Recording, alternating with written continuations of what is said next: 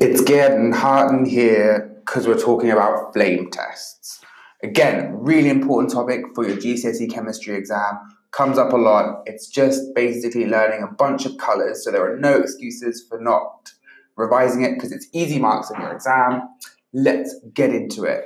So what are flame tests used for? Basically, we can use them to identify unknown metal ions, okay? So the following ions I'm going to talk about all burn with a characteristic color, okay? So copper Cu2 plus ions, they burn with a lovely green flame, okay? Sodium burns with a nice little yellow flame. Calcium, Ca2 plus ions, they burn with an orange-red flame. Potassium, that's my favorite, it burns with a cute little lilac flame, okay? And then lithium, that burns with a crimson flame, which sounds very dramatic, but it looks pretty cool. So what are the ions you need to know? Make sure you know sodium, potassium, lithium, copper 2 plus, and calcium. Those are the ions you need to know, okay?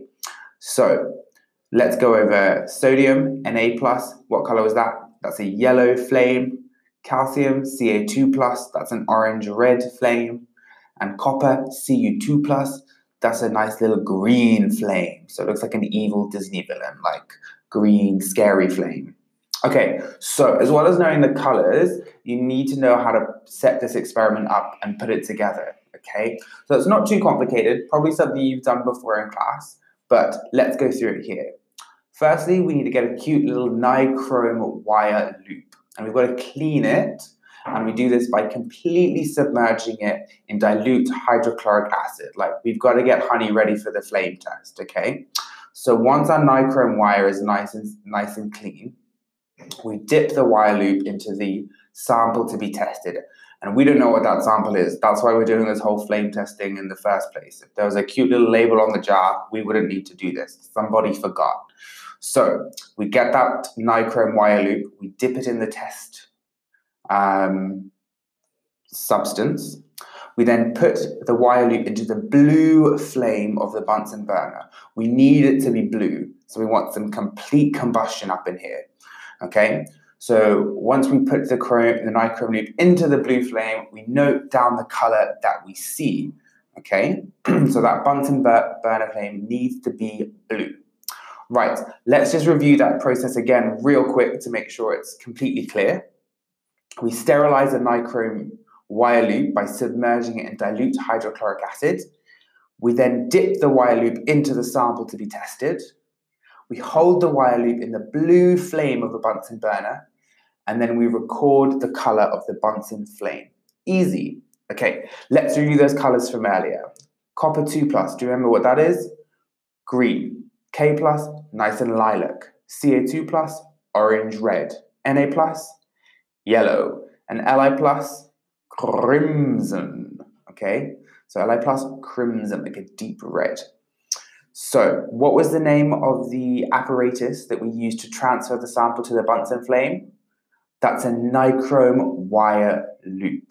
Okay, now, little question to finish on. Why is it problematic for interpreting the results of a flame test if a sample is made up of multiple ions?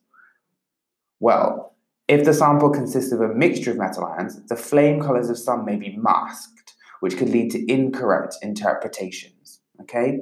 So just think like lithium is crimson, like a deep red, whereas Ca2 plus is orange red. So if we had a mixture of lithium and Ca2 plus, that bright red crimson might drown out the orange red of the calcium. So these flame tests are best used when we're testing for one single ion. Okay, so that completes our review of flame tests. Hope it was useful. Make sure you check out the next episode and review those colors. They're really easy marks in the exam, so you don't want to lose them. Make a cute little list, review them online, do what you gotta do. Okay, good luck with all your revision. If this episode's got you in the mood for more revision, or you just realised how close your exams are, then just head over to senecalearning.com, where you can revise all of your GCSE subjects absolutely free. If you're on Apple Podcasts or Anchor, you'll find the link in the bio. If not, just type in senecalearning.com and you'll find us. And while you're at it, if you could rate us 5 stars and subscribe or follow all of our revised podcasts, that cover every subject you need, then that will help other people find our podcasts.